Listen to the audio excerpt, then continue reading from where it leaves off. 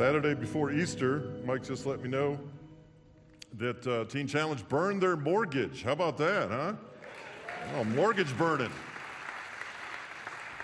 Mike, we got to move this back. Things get a little wild sometimes. You never really know what's going to happen here. Okay, I have a young man I want to invite up to the platform. Clay, come up here, brother. About 6-7 years ago, I just felt a little bit of a nudge that we needed to have some security on our campus, and the Lord provided us with Clay Bryson. Come up here, Clay.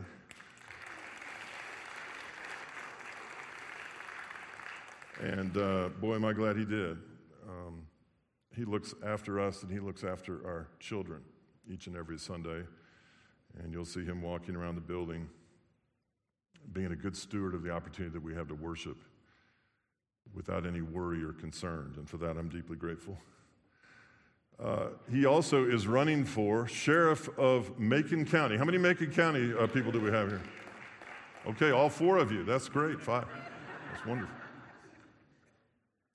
Bill, you only get 1 vote. Don't raise 2 hands. It's inappropriate. So we, as you know, we don't endorse candidates, but we do pray over them. Now, the Bible says that God promotes people into office like this, which is true, but if you think about it, to do so, he really has to get the people of Macon County on board with him, right? So the people of Macon County need to be hearing from the Lord. Now, that's a prayer right there. That's a prayer. And as you can see, this ministry, this church, is very intentional about intercepting and interjecting ourselves into ministries that are all about addiction recovery and stopping the spread of opiates, fentanyl, and all that other nonsense going on in our plateau and all around. We are in the thick of it. And Clay and I have had long discussions about not only how law enforcement can help in that regard, but also on the back end, how do we have recovery that keeps people from going back? Anyway, I want us to pray over Clay. Now, the primary is May 17th. Is that right? That's correct. I said that, and then after that is when? Early voting starts Thursday. Early voting's Thursday, and the primary is May 17th. So you Macon County people, you need to get people out to vote, right? So we want to pray over Clay. The last person we prayed over that was running for office ended up the chief of staff. So you sure we want to pray over you? You sure that? That's the worst job in the world, I would think. All right. We appreciate you.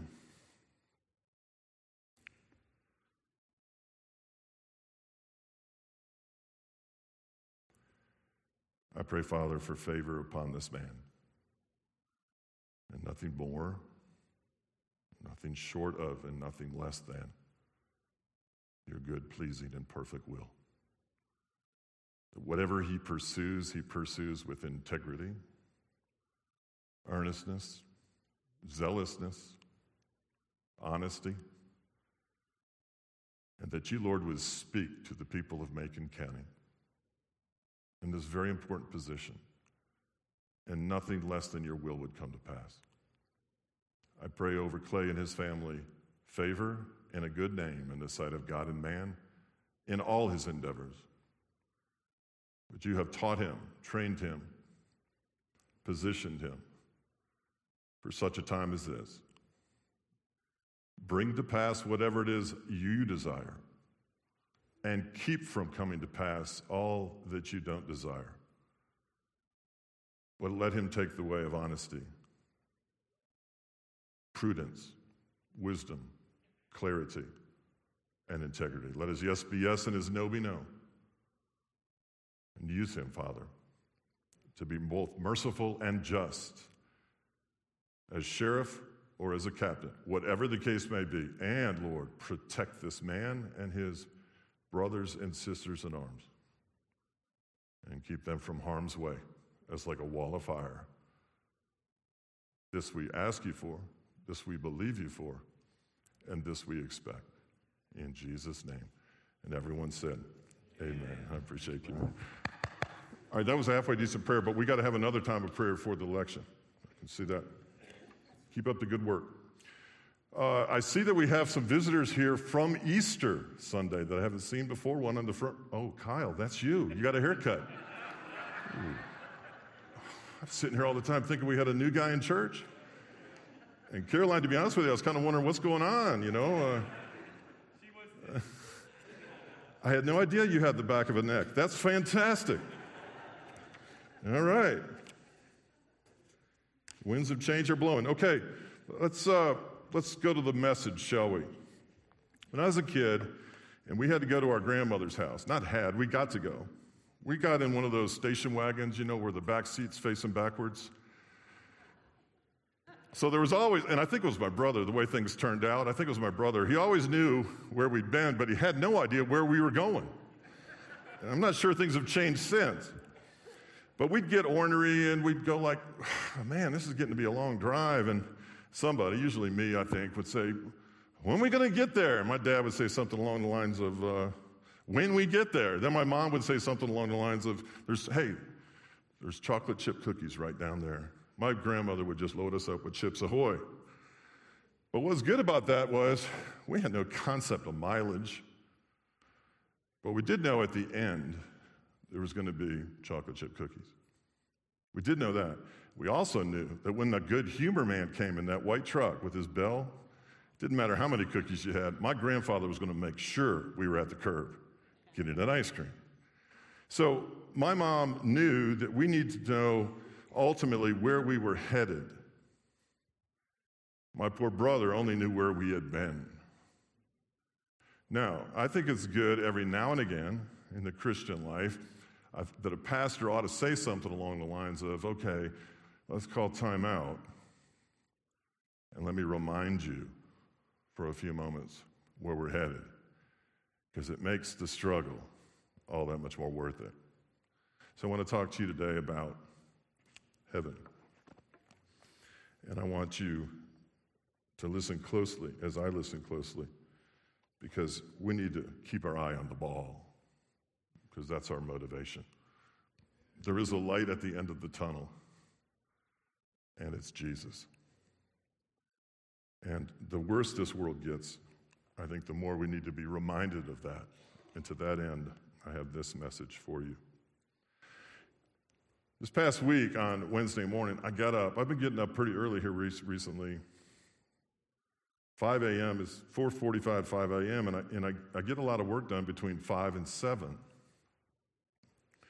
And I was writing a chapter in a book that I'm writing, and I came across this verse in the Lord's Prayer, and I really got latched onto it, and I really got going on it. And it's this verse 10, your will be done on earth as it is in heaven. And I had about dissected that thing about as many times as you can over 4 or 5 cups of coffee in 2 hours. And then I went to an elders meeting. So I get to the elders meeting, and Carl was the elder. We rotate who does the devotion. So it was Carl's turn that day. And he says, and this is like, I hadn't been in the room 5 minutes, and he says, just want to give you a word, and here's the scripture. Your will be done on earth as it is in heaven. And I immediately thought, wow, that must be an important verse for me.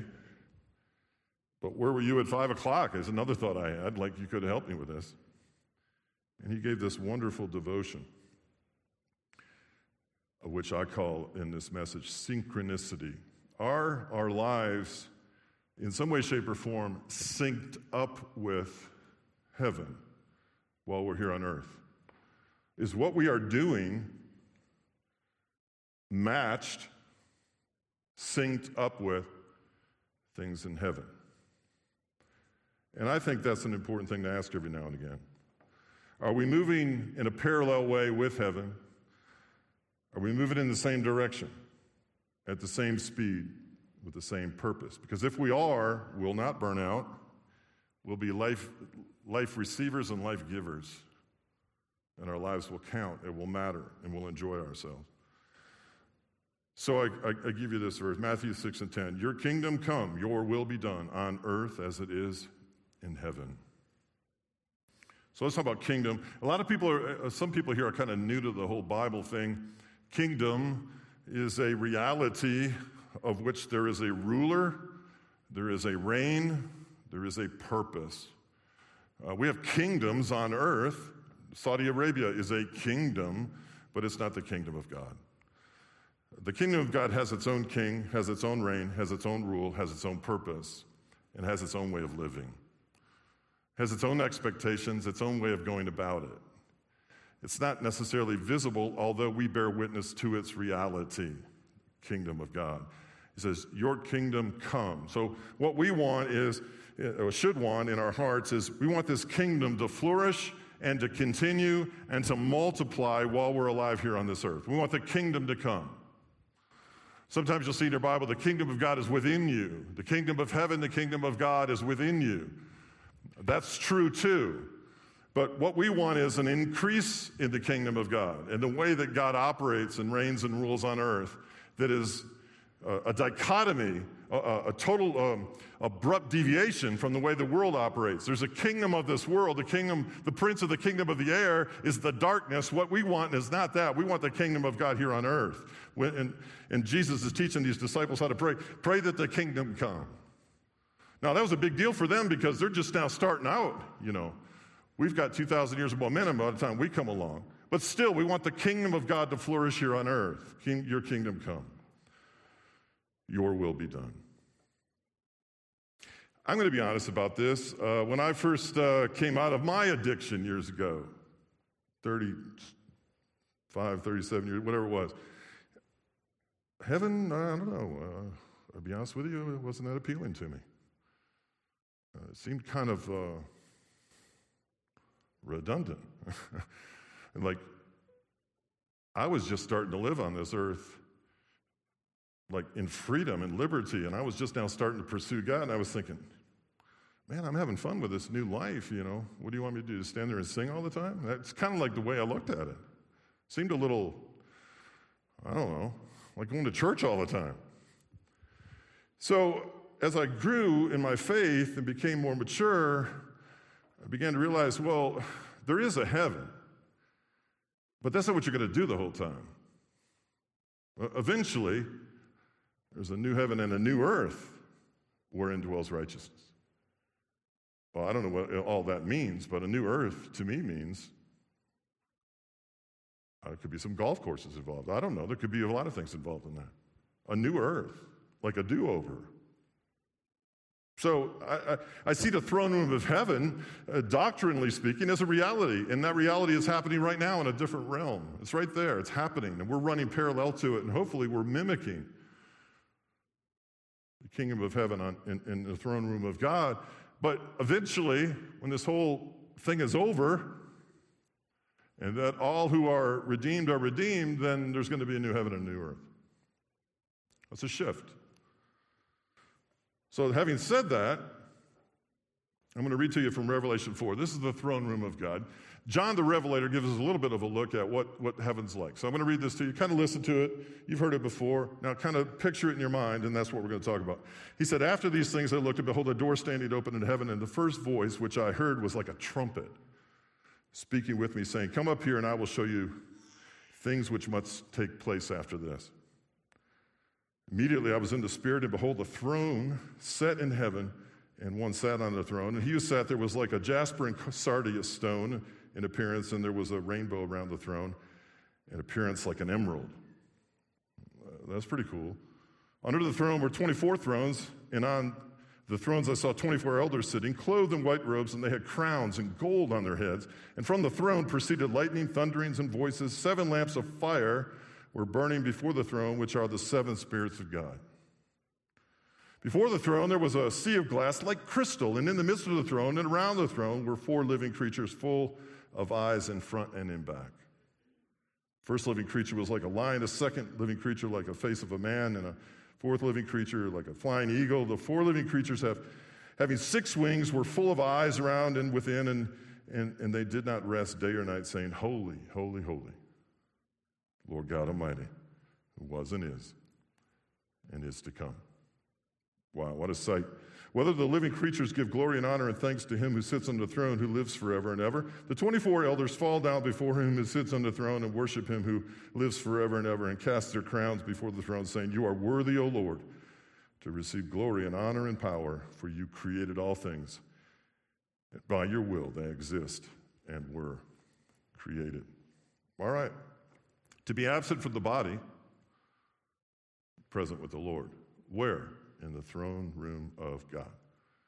Until this all plays out, apocalyptically, eventually we'll have a new heaven and a new earth. Okay? There it is. Wow. Notice the first thing that the voice, the escort says to John the Revelator on the island of Patmos.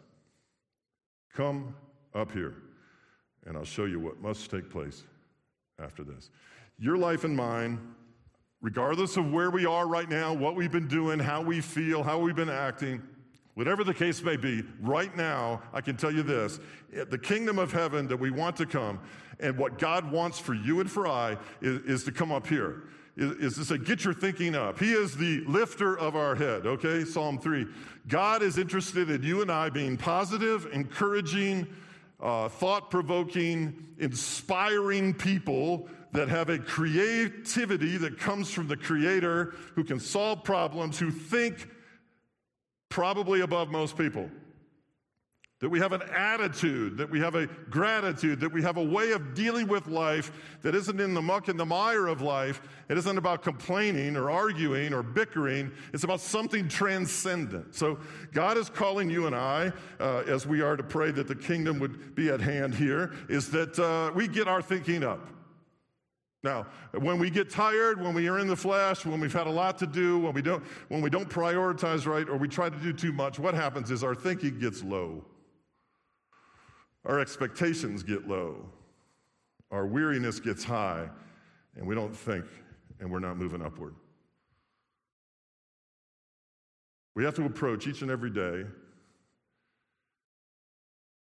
I'm not going to say this because this is what you think I'm going to say. We need to approach each and every day and be real positive. No. We need to approach each and every day where we fellowship with He who is positive, that through us, He's an encourager. That's different. See, one vacillates up and down, the other's consistent, same yesterday, today, and forevermore. So he says, come up here, and I'll show you what must take place after this. There's a door standing open in heaven, and John the Revelator goes in there. He gives us, and what does he give us? He gives us his visual perspective on the throne room of God. So what do we determine then? God wanted us to see what John saw, because John, under the inspiration of the Holy Spirit, wrote it. Said another way, God does not want us to see less than what John saw, and God doesn't really want us to see more than what John saw.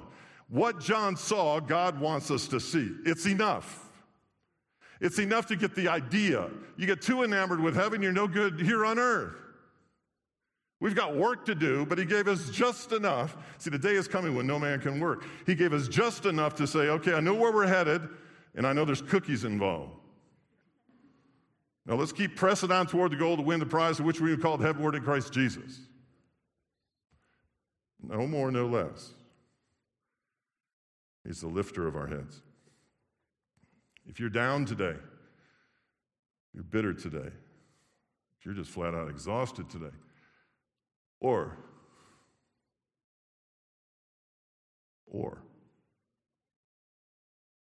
you've considered taking your own life today, He says, come up here. Come up here, child. Come up here. I will show you what must take place after this. There's more. There's more than where you are right in this moment. There's more ahead. I've called you to something. You have a destination, and I want you to arrive in my time in this place. Come up here. He's the lifter of the head. You and I are called to live a transcendent life. You and I should have a peace that transcends all understanding, that guards our heart and mind in Christ Jesus. He should be ready to give us more than we could ask or think or even imagine. That's transcendent. The worst thing a Christian can do is start getting used to the idea that God's mediocre and average. No, he's got something special planned, something big planned, something you have to stretch beyond your own abilities to accomplish. He's got things that you seemingly, you look at something right now and you go, you actually want me to go through this one-year program? I haven't been able to do something for 1 week. What do you mean 1 year? No, God's not asking you to go through a 1-year program. God's asking if he can go through the 1-year program with you. And that's different. God wants us to journey with him. He wants to journey through us so that we can start to think that we can actually accomplish things far beyond. Said another way, if your Christian walk and your devotions and all the stuff that you do is based on your own self-discipline, I'm praying for you. Your own want to, your own stick-to-itiveness, your own commitment, all wonderful things. But they're gonna bring you so far below what God had in mind for you. You can't sing about reckless love of God and then go live like it's not. He's calling us to something rich, abundant, bountiful, life-altering, life-changing, and life-giving. He said, come up here. Notice also that there is a throne. It's a big thing in the throne room of God. It's the center throne, and the one who sits on the throne, seated at the right hand of the Father, the Son. Now, let me say this, because this is very relevant right now in the church, frankly. It has been a long time, but it's particularly relevant right now. There are no shortage of people who are really starting to get fired up about the Holy Spirit. And that, my friend, is a good thing. If it doesn't diminish the same amount of tension on the Son. There's many ministries out there, many denominations, many approaches to ministry. I've seen them all, minister to people from all the backgrounds. And here's what I noticed. There are those who will focus on the Father who gave us the Son, and will have salvation through the Son, and the Son will be the way to the Father. I'm the way, the truth, and the life. No one comes unto the Father except through me. To the neglect of the Holy Spirit. The very Spirit that Jesus, before he died, prayed that would fellowship and have koinonia with us and use us for his glory. Said another way, there are those who focus so much on the Holy Spirit to the neglect of the Son. And they end up as goofy as anybody. We get off track. We need a healthy spiritual diet, a balanced approach. Like physically, if you're going to eat a well-balanced diet, what is it going to have in it? Fiber, fruit, vegetable, what else? Pizza? Am I wrong on that? I mean, Slaptown pizza's not in the mix. You've got to eat a balanced diet, spiritually and physically, to produce what God wants you to produce. Okay. There's a throne, and Jesus is centric, and the Word is centric, and the cross is centric, and it's through the cross that we understand everything else. Notice something about you and me. This is what we have in common. Most people like to magnify something. We have any magnifiers here? Some people are, have you noticed this? Now, I know this does not apply to anybody in our church, but some people can be dramatic. Like a small thing gets magnified into a huge thing, right? Or we magnify one aspect of our life, or one aspect of something we don't have, or one aspect of something we want. We like to magnify, but what's the thing about heaven that's so interesting is that you get to magnify and magnify and magnify the one who sits on the throne. So all the practice we've had magnifying good things and bad things, we get to do on the throne room. We just get to magnify, magnify, magnify, magnify, because we've had a lot of practice. We're magnifiers. We magnify a pristine, clean, radiant, without spot or blemish lamb who took away the sin of the world. And I'm at fault if I think I could ever get tired of that, because there's so many dimensions, so many facets, so many things about that lamb that it would take eternity to truly suffice the magnification that is due the one on the throne. In fact, going through life, we ought to make it our pursuit on some way, shape, or form, individually or as a couple, to figure out how we can learn more about this Christ so that we can magnify him in a just manner, and our magnification only increases, as does our exaltation. Now, that's when it gets fun, because I think that's going to happen in heaven. People from all different walks and tribes, dialects, languages, they're all going to be waves of magnification to come in and come in. One wave's going to take them higher, and then another wave's going to take them higher. It's going to be unbelievable. Jesus the Christ. Notice there's 7 spirits. What I like about that is 7 means fullness. This I cannot imagine. I cannot imagine the fullness of the Holy Spirit. I can't imagine. You got me there. I don't have the bandwidth for that. But you're going to put me in a throne room with these billions of souls that are worshiping and magnifying Christ, and it's going to be done in the fullness of the Spirit. Whew. I might be able to get through next week. And there in front is like a sea of glass, clear as crystal. Wow, a reflector. A reflector, a peaceful, pristine water reservoir that reflects the glory of God and the light show going on and everything else. Why did Jesus sit in a boat when he taught?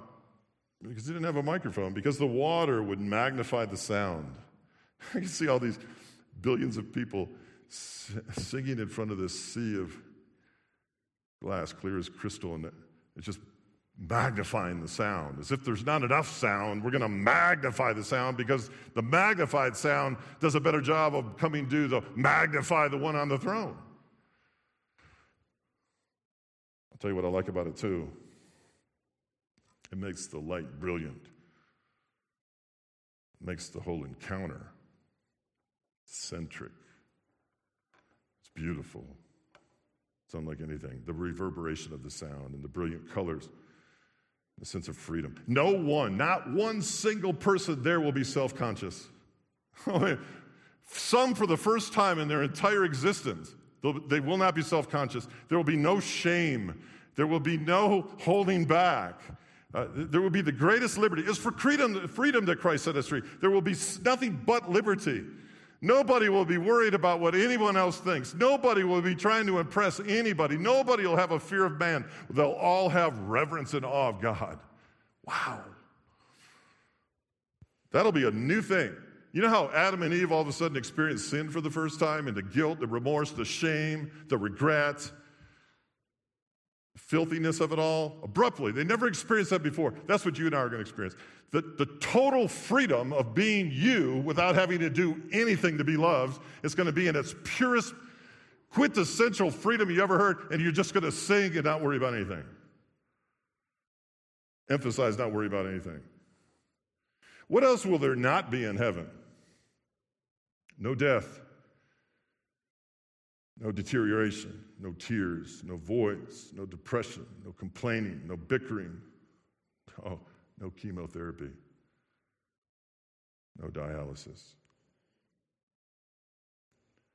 no holds, footholds or strongholds. Imagine that. No worry, no anxiety, no fear. Oh, here's one. No war atrocities, no horror, no grief, no hopelessness, no suicide, no deception, no lying, no shame. No, not one mass shooting. Oh, here's one. No snoring.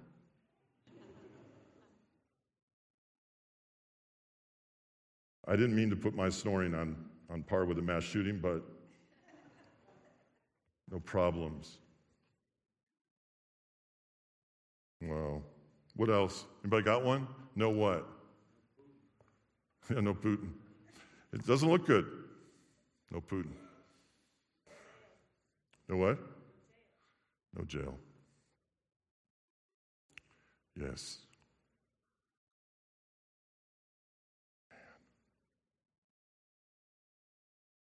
Chocolate chip cookies right down there. We're going to get there. No hospital visitations.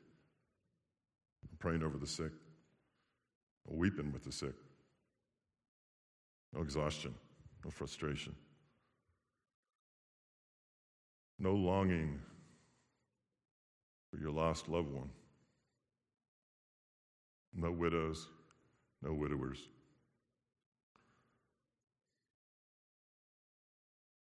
No sin. No wondering. Oh my, no wondering what that baby would have turned out to be.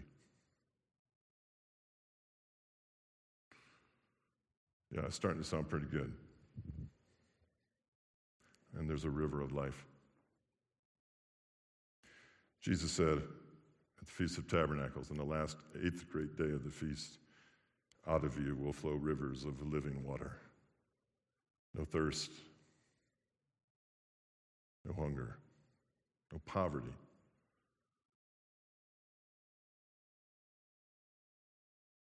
Makes me think, if I've got that to bank on, and that's where I'm headed, and that's where you're headed, and that's where we're going to be together. The only thing, I don't even know how this works, the only thing that could actually improve upon that experience, the only thing that could make that experience in that throne room even better, if there is such a way to do that, I don't even know theologically if I'm even accurate here, but the only way to really make that better, it seems to me, could be wrong, is if I didn't leave anything on the table down here. If I'm walking down those streets and I run into some guy that I shared the gospel with, that seems like an improvement. Some guy I encouraged, or somebody that was in an open-air meeting in India 10 years ago came to Christ. That would make it better. Yeah, it seems like that would make it better because all you're going to want when you're there as you're enjoying this feast is to wonder if so-and-so's here, if so-and-so made it. So the destination almost makes it like, maybe I need to take this more serious down here. Not to the point where it would alienate somebody or be off-putting, but here's what I need to make serious.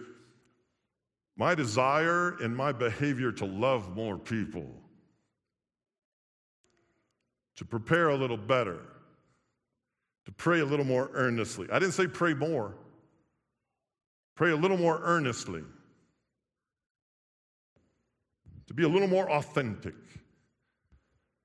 To be the lifter of someone else's head. To be an encourager, a Barnabas. To share something when I don't feel like it. To go somewhere I'm too tired. To hug a neck a little more often. Little things that as you're walking down the street, my goodness. That's what you don't want to hear. Ooh, I didn't expect to see you here. What are you doing? You think those customers that have come your way are just customers? Think that person sitting in the pew behind you is just a person sitting in the pew? You think that at time in the morning when you sit on your deck with that beautiful, rich, abundant, earthy cup of coffee is just for you to have the cup of coffee, or you to pray down the stronghold over Franklin and Whittier? That you're a minister and a priest of the Most High God, and you have a mantle of authority over you that cannot go misused. You have a calling, you have gifts, you have a purpose, you have a mission, you have a message, you have a testimony.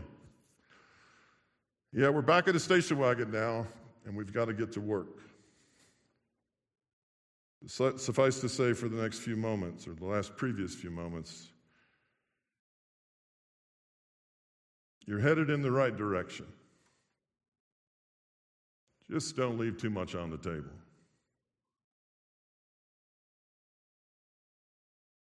Isaiah 30:21, and thine ears shall hear a word behind thee, saying, this is the way, walk ye in it. And when you turn to the right hand, and when you turn to the left. Notice I started with on earth as it is in heaven. Are you worshiping? Are you singing? Are you worshiping in spirit and in truth? Are you free? Are you free of self-consciousness? Are you ministering to other people? Are you walking in unity with others? Are you Christ-centric? Are you pursuing the fullness of the Spirit? Are you answering the invitation to come up in your thinking, in your encouragement, in your ministry? Where is your ministry right now, by the way? What is your ministry? Where is your ministry? What's happening in your ministry?